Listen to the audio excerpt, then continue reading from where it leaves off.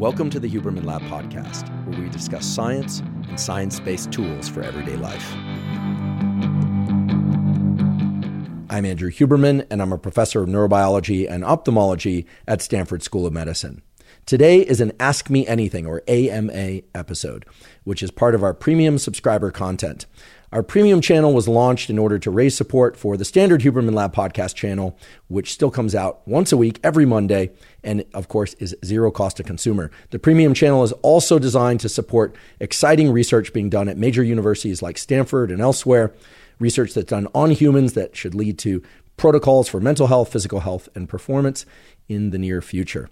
If you'd like to check out the premium channel subscription model, you can go to hubermanlab.com/premium, and there you can subscribe for $10 a month or $100 a year. We also have a lifetime subscriber option. For those of you that are already Huberman Lab Podcast Premium subscribers and you're watching and or hearing this, please go to hubermanlab.com/premium and download the premium podcast feed.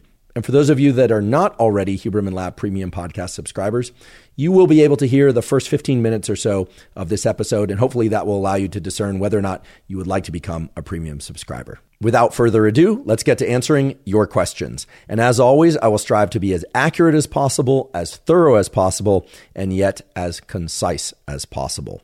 The first question today is about adaptogens. Some of you may have heard of adaptogens. I'm guessing many of you have not heard of adaptogens. The strict definition of adaptogens is still evolving, meaning no one really knows what adaptogens mean and what's included in adaptogens and what's excluded from adaptogens. But the most common definition of an adaptogen is a compound that is typically a supplement or a drug, although it could be a behavior, if you really think about it, that helps you adapt to and buffer stress. So when you hear about adaptogens, there are three main categories of adaptogens that come to mind. The first are things that are contained in food. So these would be vitamins or micronutrients that one could easily find in food, but one would have to consume a fairly restricted number or type of foods in order to obtain those things, or consume a lot of those foods in order to get sufficient dosages of those adaptogen compounds in order to buffer stress. Some good examples of these would be any kind of vitamin, either water-soluble or fat-soluble, that can adjust or reduce what are so-called reactive oxygen species. And then that's what gives rise to this idea that antioxidants are good for us. Now, over the last 10 years or so, there's been a shift. What shift has occurred? Well, about 10 years ago, you often heard about antioxidants in vitamins, antioxidants in this food, this superfood, etc.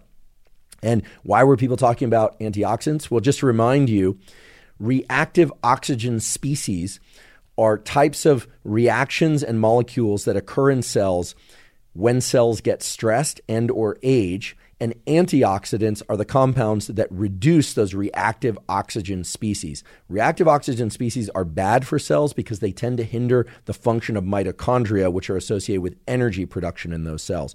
So what do we know for sure? We know that as cells get older, or as any cell or biological system, organ, tissue, etc., gets stressed a lot over time, the number of reactive oxygen species increases in those cells and tissues and organs. And antioxidants, which can include certain vitamins, but also some micronutrients, are effective in reducing those reactive oxygen species. Now, what's occurred over the last 10 years is that we know that reactive oxygen species are a major source of depleting cellular function by way of depleting mitochondrial function, but they are just one of many mechanisms that can deplete cellular function, mitochondrial function. So nowadays, you'll hear about reactive oxygen species and antioxidants, but not as much as you used to. Now you hear a lot more about inflammatory responses, and inflammatory cytokines also being an issue. And the truth is, all of these things are an issue. So going back to this question about adaptogens include these three categories. I've told you the first, which are the vitamins and micronutrients that are contained in food that can reduce reactive oxygen species and other aspects of cellular stress, such as inflammatory cytokines. What are some of those things that occur in foods? Well, in order to answer that, let's just think about what sorts of foods themselves can act as adaptogens. It's commonly held that the dark leafy greens type foods, for those of you that eat plants, and I think the majority of people out there do eat plants. I know that the carnivore diet and lion diet and some other diets tend to exclude plants. And we'll address that in briefly at some point in today's discussion. But dark leafy greens are known to contain a number of compounds in the form of vitamins and micronutrients that are very effective in reducing reactive oxygen species and inflammatory cytokines. So if you're somebody who's interested in adaptogens and adaptogenic processes, reducing stress and buffering stress, which of course has its role in buffering daily stress in order to help you sleep better, to improve cellular function for longevity, sports performance, cognitive performance. That is all good, and it makes sense why people would be interested in adaptogens. But remember that the two main adaptogens that you should think to first are going to be behaviors and nutrition. I've started with nutrition on purpose. As I mentioned, we'll get to behaviors in a moment. So if you're interested in adaptogens at all, I highly recommend that you include at least 2 to 4 servings of dark leafy greens and or cruciferous vegetables per day. I think that'd be highly advantageous. And just be aware that excessively heating dark leafy greens or cruciferous vegetables can actually destroy the very nutrients and micronutrients that act in an adaptogenic way. That does not mean that you need to eat raw broccoli or cauliflower. Just the thought of that makes me nauseous. It's very hard to digest. Some people might like that or can digest it more easily than others. So it's perfectly fine to cook your cruciferous vegetables and dark leafy greens, but you don't want to overcook them. What's overcooking and what's undercooking? There's no strict cutoff in terms of temperature, but basically what the literature says is that if you heat vegetables to the point where the colored fluid is leaching out of them into a broth type, into water or whatever fluid surrounds them, well, then you would be well off to ingest that fluid as well, because contained in the water or the fluid that's leaching out from the cruciferous vegetables or from the dark leafy greens are going to be a lot of those very adaptogenic molecules that you're interested in the first place. Okay, so I probably surprised some people by starting off my answer to the question of what are adaptogens? Are they worth thinking about and pursuing? And if so, how can I get them? By talking about food. But I think it is important to understand that you can get a lot of adaptogens from food. And indeed, some of the best adaptogens do come from dark leafy greens and cruciferous vegetables. So I'd be remiss if I didn't mention that. The other two categories of adaptogens are going to be supplement-based adaptogens and then behavioral adaptogens. Again, here, adaptogen defined as anything that can buffer stress in a substantial or meaningful way in order to support cellular health, organ health, and overall daily living and functioning, including sleep and performance and mental health. So the second category of adaptogen are going to be supplements. And here again, I just want to take a step back, make sure that we are clear about our operational definition about what a supplement is. We had an episode all about how to design a rational guide to supplementation, which included, for example, the idea that for some people, the optimal dosage of many supplements is going to be 0, and for other people, the dosage will be something else. But to really pinpoint the key message from that episode that I'd like to reiterate now, but a key message from that episode that I'd like to reiterate now is that many people think of supplements as just vitamin supplements. And for that reason, you'll often hear the argument, oh, well, aren't supplements just expensive urine? Couldn't you get all of that from food? Aren't you just urinating out all the water-soluble vitamins and maybe even storing excess amounts of the fat-soluble vitamins in a way that's unhealthy or not cost-effective and so on? When we talk about supplements, yes, it can include vitamin supplements. However, there are many compounds that we would describe as supplements that are not vitamin supplements and that you could not obtain from food, or that you could never obtain from food in sufficient enough qualities to have a robust positive biological effect without consuming an enormous number of calories or overriding your gut mechanically. For instance, if there were, say, a herb, and we'll talk about such herbs in a moment, that contained an effective adaptogen, but you would never want to eat the plant itself or include that herb in any kind of recipe, well, then chances are this herb, which we'll define in a moment, is not a vitamin supplement. It is probably not even best thought of as a supplement. It's best thought of as a compound that's sold over the counter, much like a prescription drug, although it's not prescription. It doesn't require a prescription to get it. So there are a lot of things like that we include under the umbrella of this word supplements. And unfortunately, because of that, a lot of people think, oh, you don't need supplements. And of course, you don't need supplements per se, but many people do derive tremendous benefit from them. In the context of adaptogens, there are 2 or 3 in particular that can be very beneficial for buffering the stress response, especially over short periods of time of about 2 to 3 weeks. So when would you use these? Well, for instance, if you are in a particularly stressful mode of life, either because of family or relational or school or work demands or new kid in the house or any number of different things, or you've been ill or you're recovering from injury, taking an adaptogen in the form of a supplement can actually be very useful for buffering this hormone and the general systems it's associated with called cortisol. It's very healthy to have high levels of cortisol early in the day, shortly after you wake up, and then that ought to taper off toward the afternoon and evening. However, if cortisol is chronically elevated throughout the day, or if that peak in cortisol is arriving too late in the day, that is known to be associated with mental health and physical health issues. It has been shown by labs at Stanford and elsewhere. It's been shown in animal models and in humans. Talked many times before, and I'll just remind you again, that one of the best ways to restrict that cortisol peak to the early part of the day is to get morning sunlight in your eyes as soon as you can. Once the sun is up, get outside, face in the direction of the sun, even on overcast days. Don't wear sunglasses. Look at it for 5 to 30 minutes. Definitely blink so you don't damage your eyes, so on and so forth. Why 5 minutes or 30 minutes? Well, 5 minutes on a clear day should be sufficient. Longer would be fine. Again, blink so that you protect your eyes. Blink as needed. Face in the general direction of the sun. On days when you have a lot of overcast or it's really dark, dense cloud cover, well, then you'd want to be outside longer. And if you don't have access to sunlight for whatever reason, then you want to do the same thing with bright artificial lights indoors, either so-called SAD lamp or otherwise. That's a great way to restrict that cortisol peak to early in the day. But even if you're doing that, if you have a stressful life for whatever reason, even if you're getting that morning sunlight, which I hope you are, you're getting your exercise, you're trying to sleep better and more, as we all should most of the time, well, then you may be somebody who wants to take a adaptogen in the form of a supplement. And the 3 supplements that can be very effective in buffering cortisol are ashwagandha, which I'll talk about first, lion's mane, and chaga. Lion's mane and chaga are in the fungi group, so they count as mushrooms. They are not psychedelic mushrooms. Let's talk about ashwagandha first. Ashwagandha is at the top of the list because it is indeed a very potent adaptogen.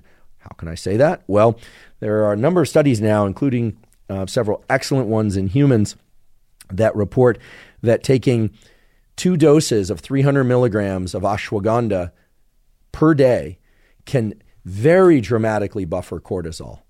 So this is something that you would have a near impossible time accessing from food. I can't imagine that unless you're cooking with the very sources of ashwagandha and extracting exact amounts that you'd be able to get this in any other form except supplement form. So here I'm going to just briefly reference a paper, and we can provide a reference to a reference link to this. That is, this is a paper from 2012 that's had a lot of excellent follow-up papers that support it. The title of the paper is A Prospective Randomized Double-Blind Placebo-Controlled Study of Safety and Efficacy of High Concentration of Full-Spectrum Extract of Ashwagandha Root in Reducing Stress and Anxiety in Adults. And it's a really nice study. Not a huge subject pool, but both men and women, and is carried out for long enough that they got to see some really interesting results. And I think that the most interesting result is that taking 300 milligrams of ashwagandha twice a day led to enormous changes in serum cortisol. The statistical significance that they observed in the study was really fantastic, fantastically high statistical significance. They saw the effects of ashwagandha on day 15, having initiated the ashwagandha consumption on day 1, of course, day 30 and day 45. And again, this was dramatic reductions in stress as perceived by people, so subjective stress and cortisol levels. So ashwagandha is very potent at reducing cortisol. How would you recapitulate this if you wanted to use ashwagandha to buffer stress? Well, a couple of key points.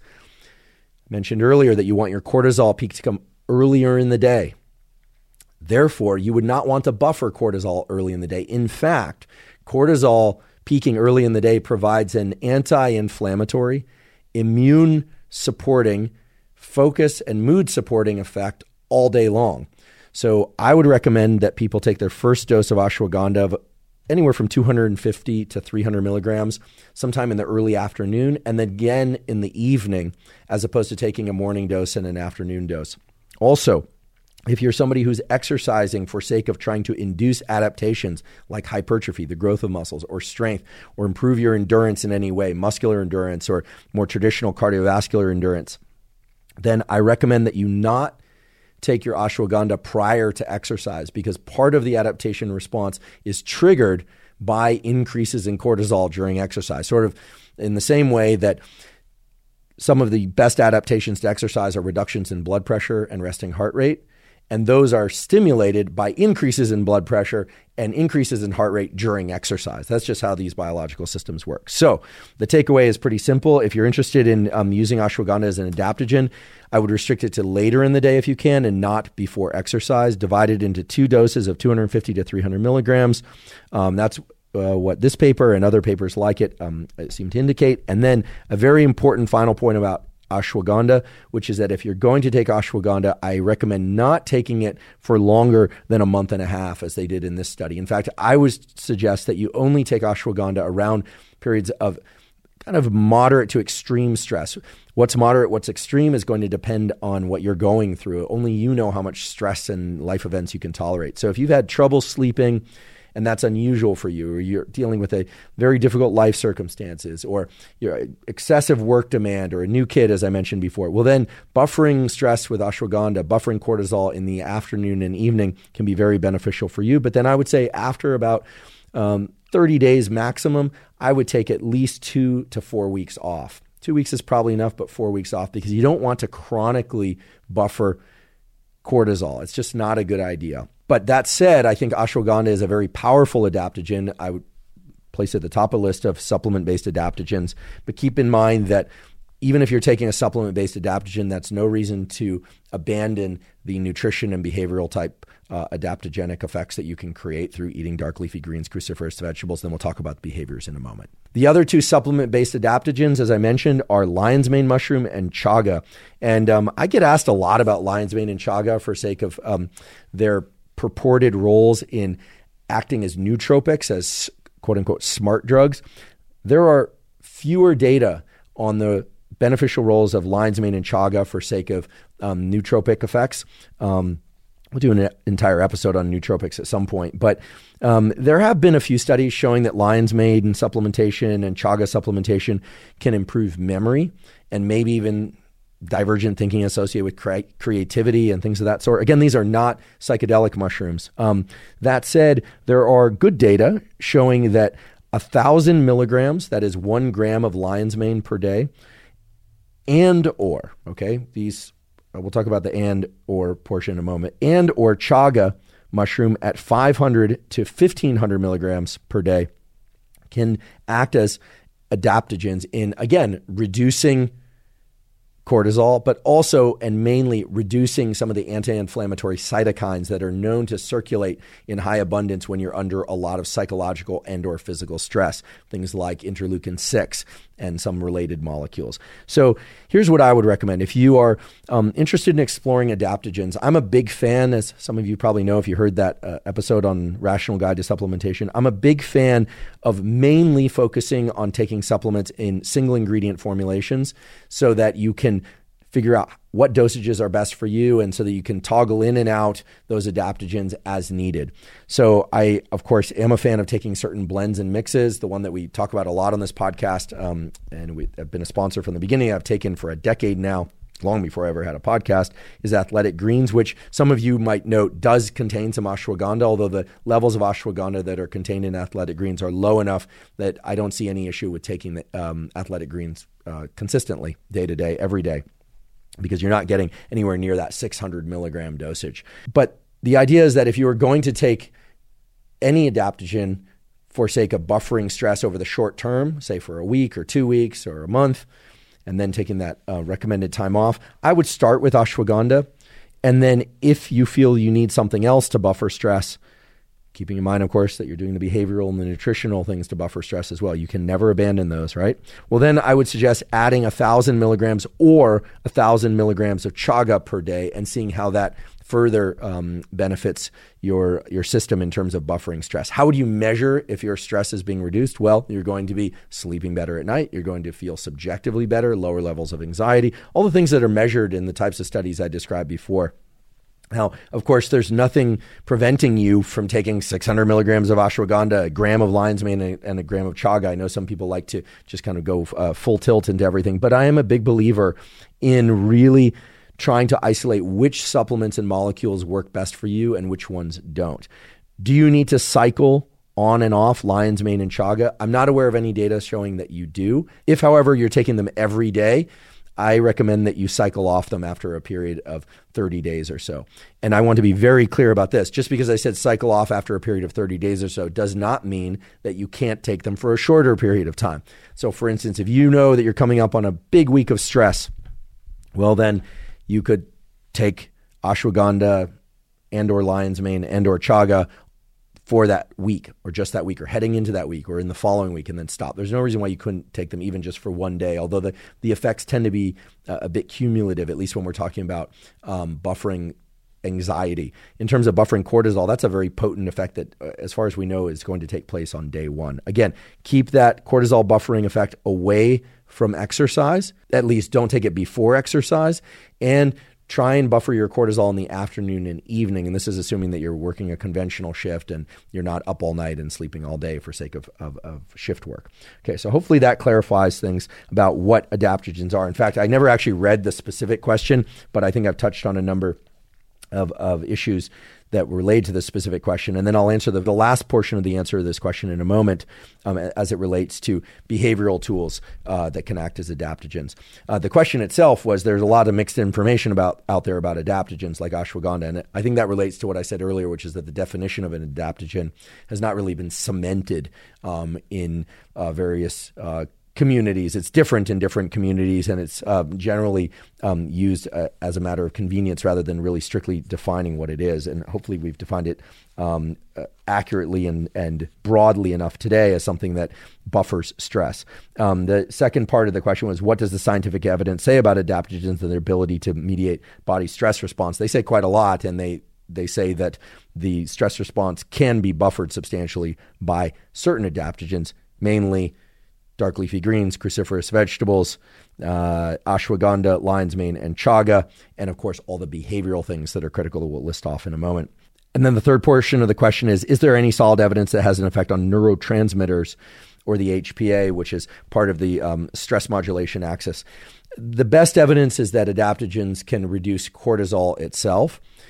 There is very little evidence that adaptogens can directly modulate neurotransmitters or neuromodulators like dopamine, serotonin, etc. But by adjusting the timing and levels of cortisol, especially in the afternoon and evening, that is going to have indirect effects on levels of dopamine, norepinephrine, etc., and serotonin, but not direct effects. So the general contour that makes for an ideal diurnal schedule, you heard of nocturnal, well, the opposite is diurnal, being awake during the daytime and asleep at night. The ideal kind of landscape of neurotransmitters is higher levels of dopamine, norepinephrine, and epinephrine in the early part of the day, and cortisol, so-called catecholamines, dopamine, norepinephrine, and epinephrine, and high levels of cortisol early in the day as directed by sunlight, exercise, caffeine, hydration, movement, all that stuff, being awake and busy and outside or indoors with bright lights and moving about in the early part of the day and into the early afternoon. That's the best possible way that we are aware of to try and get those catecholamines released at the highest levels in the early part of the day. And then the ideal contour of a 24-hour cycle will be in the later half of the day, the evening and nighttime. You have higher levels of things like serotonin, the GABAergic system, all the things that are somewhat sedative and preparing you for sleep, and lower levels of the catecholamines and cortisol, as I described before. So to directly answer the question, is there any evidence that adaptogens can alter your neurotransmitters?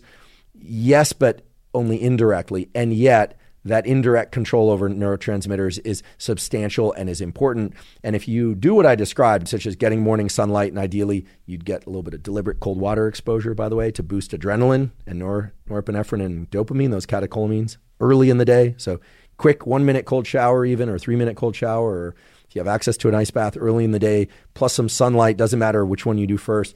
Doing that early in the day is really going to create that peak of cortisol, dopamine, epinephrine early in the day.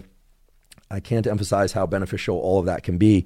And exercise if you can early in the day. Some people can't exercise till later in the day. I'd rather see people exercise later in the day than not at all, provided it does not disrupt their nighttime sleep, which of course, sleep is the foundation of mental health, physical health, and performance.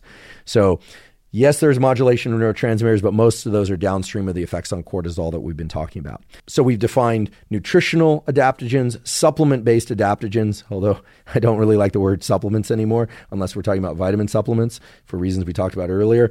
And then there's the third category of adaptogens, which are the behavioral tools that you can use to buffer stress, which qualifies those as an adaptogen. And I think it's really important that we always keep in mind that yes, there are supplements. Yes, there are prescription drugs out there. In fact, there are prescription drugs that you can get from a doctor that will potently zero out your cortisol. But most doctors are very reluctant to prescribe those drugs because cortisol provides a very important and functional role early in the day. Behaviors are very effective at reducing cortisol. What are the most effective behaviors to reduce cortisol? Well, we talked about one, to restrict cortisol the early part of the day, which is viewing morning sunlight. But how would you buffer cortisol in the late afternoon? It's going to be all the things associated with reducing stress. For instance, 10 minutes, or even my laboratory and other laboratories have shown, is even 5 minutes a day of just what would be called mindfulness meditation. Very simple. You don't need to overcomplicate this. You could use a great app like the Waking Up app or another app of the sort, or you can simply sit down, eyes closed, breathe through your nose, and just concentrate on your breathing. Every time your mind drifts to something else, bring it back to your breathing. That's shown to reduce stress. You could do a 5-minute deliberate breath work practice. My laboratory has published some work related to that. The breathwork practice could be any number of things. The two that I recommend the most would be double inhale, followed by a full exhale, and then repeat for a period of 5 minutes, known to substantially reduce anxiety, stress, and the various physiological systems associated with arousal. You could also use box breathing. Inhale, hold, exhale, hold for equal durations for a period of 5 minutes will substantially reduce stress. I'm a big fan, as many of you know, of Yoga Nidra, which involves no movement. It involves just lying there, listening to a script. Lots of Yoga Nidra scripts available online. If you're not interested in the intentions and other things, including Yoga Nidra, you can buffer stress using an adaptogen like NSDR, non-sleep deep rest. If you're interested in trying these sorts of things, there's a NSDR protocol that's 10 minutes long. Just put my name, Huberman, and NSDR into the search browser on YouTube, and Virtusan has provided an NSDR that's completely zero cost and works very well for reducing stress. It will also help teach your system and teach you how to learn to fall asleep better at night. So any of those practices, 5 to 10 minute breathing practice or meditation or a NSDR or Yoga Nidra, if you can do longer, 20 or 30 minutes in the afternoon, that's known to buffer cortisol substantially as well. Anytime you're encountering stress in real time, I highly recommend a tool over and over because it's so effective. The fastest way we know to buffer stress and calm down is the so-called physiological sigh. Big inhale through the nose till your lungs are empty, but then sneak in a little bit more air by a second inhale, maximally inflate the lungs, then a long exhale until your lungs are empty. 1 to 3 of those will reduce your stress substantially. Over time, that should reduce, that is, buffer your cortisol, acting as an adaptogen. There are a lot of things. You could take a hot bath. You could take a hot shower. You can listen to some pleasant music. Anything that reduces your stress technically is an adaptogen. So I hope I've thoroughly answered your question. By yours, I mean, this answer is going out to all of you. This was a question that was asked by Justine Bevilacqua. I hope I pronounced that correctly, Justine. And thank you for that question. I think there are a lot of people interested in adaptogens. So now you can use nutrition, such as cruciferous vegetables, dark leafy greens. And I should also mention, if you're not ingesting enough calories each day, well, then you are going to be in a mild mode of stress. That's not to say that some people shouldn't take in fewer calories than they burn in order to lose weight. Some people really need to do that for their health or for whatever other reason. But if you restrict calories too much, you are going to increase cortisol output. So keep that in mind. So ingest sufficient calories for you and for your goals. Aim to get dark leafy greens and cruciferous vegetables. Don't overcook them. If you want to explore supplements, the best supplements to act as adaptogens are going to be ashwagandha, lion's mane, and chaga. 1 or 2 or 3 of those, although if you're going to pick one, I'd recommend ashwagandha, 600 milligrams per day, taken in the later half of the day.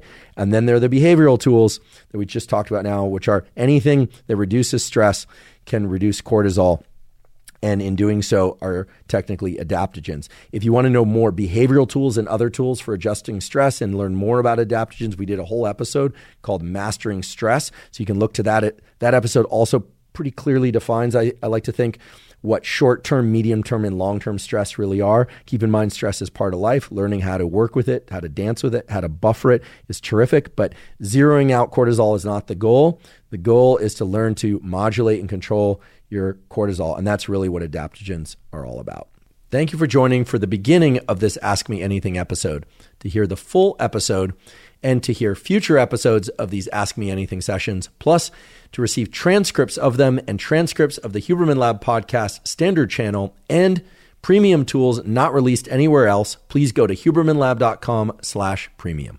Just to remind you why we launched the Huberman Lab podcast premium channel, it's really twofold. First of all, it's to raise support for the standard Huberman Lab podcast channel, which of course will still be continued to be released every Monday in full length. We are not going to change the format or anything about the standard Huberman Lab podcast. And to fund research, in particular research done on human beings, so not animal models, but on human beings, which I think we all agree is the species that we are most interested in.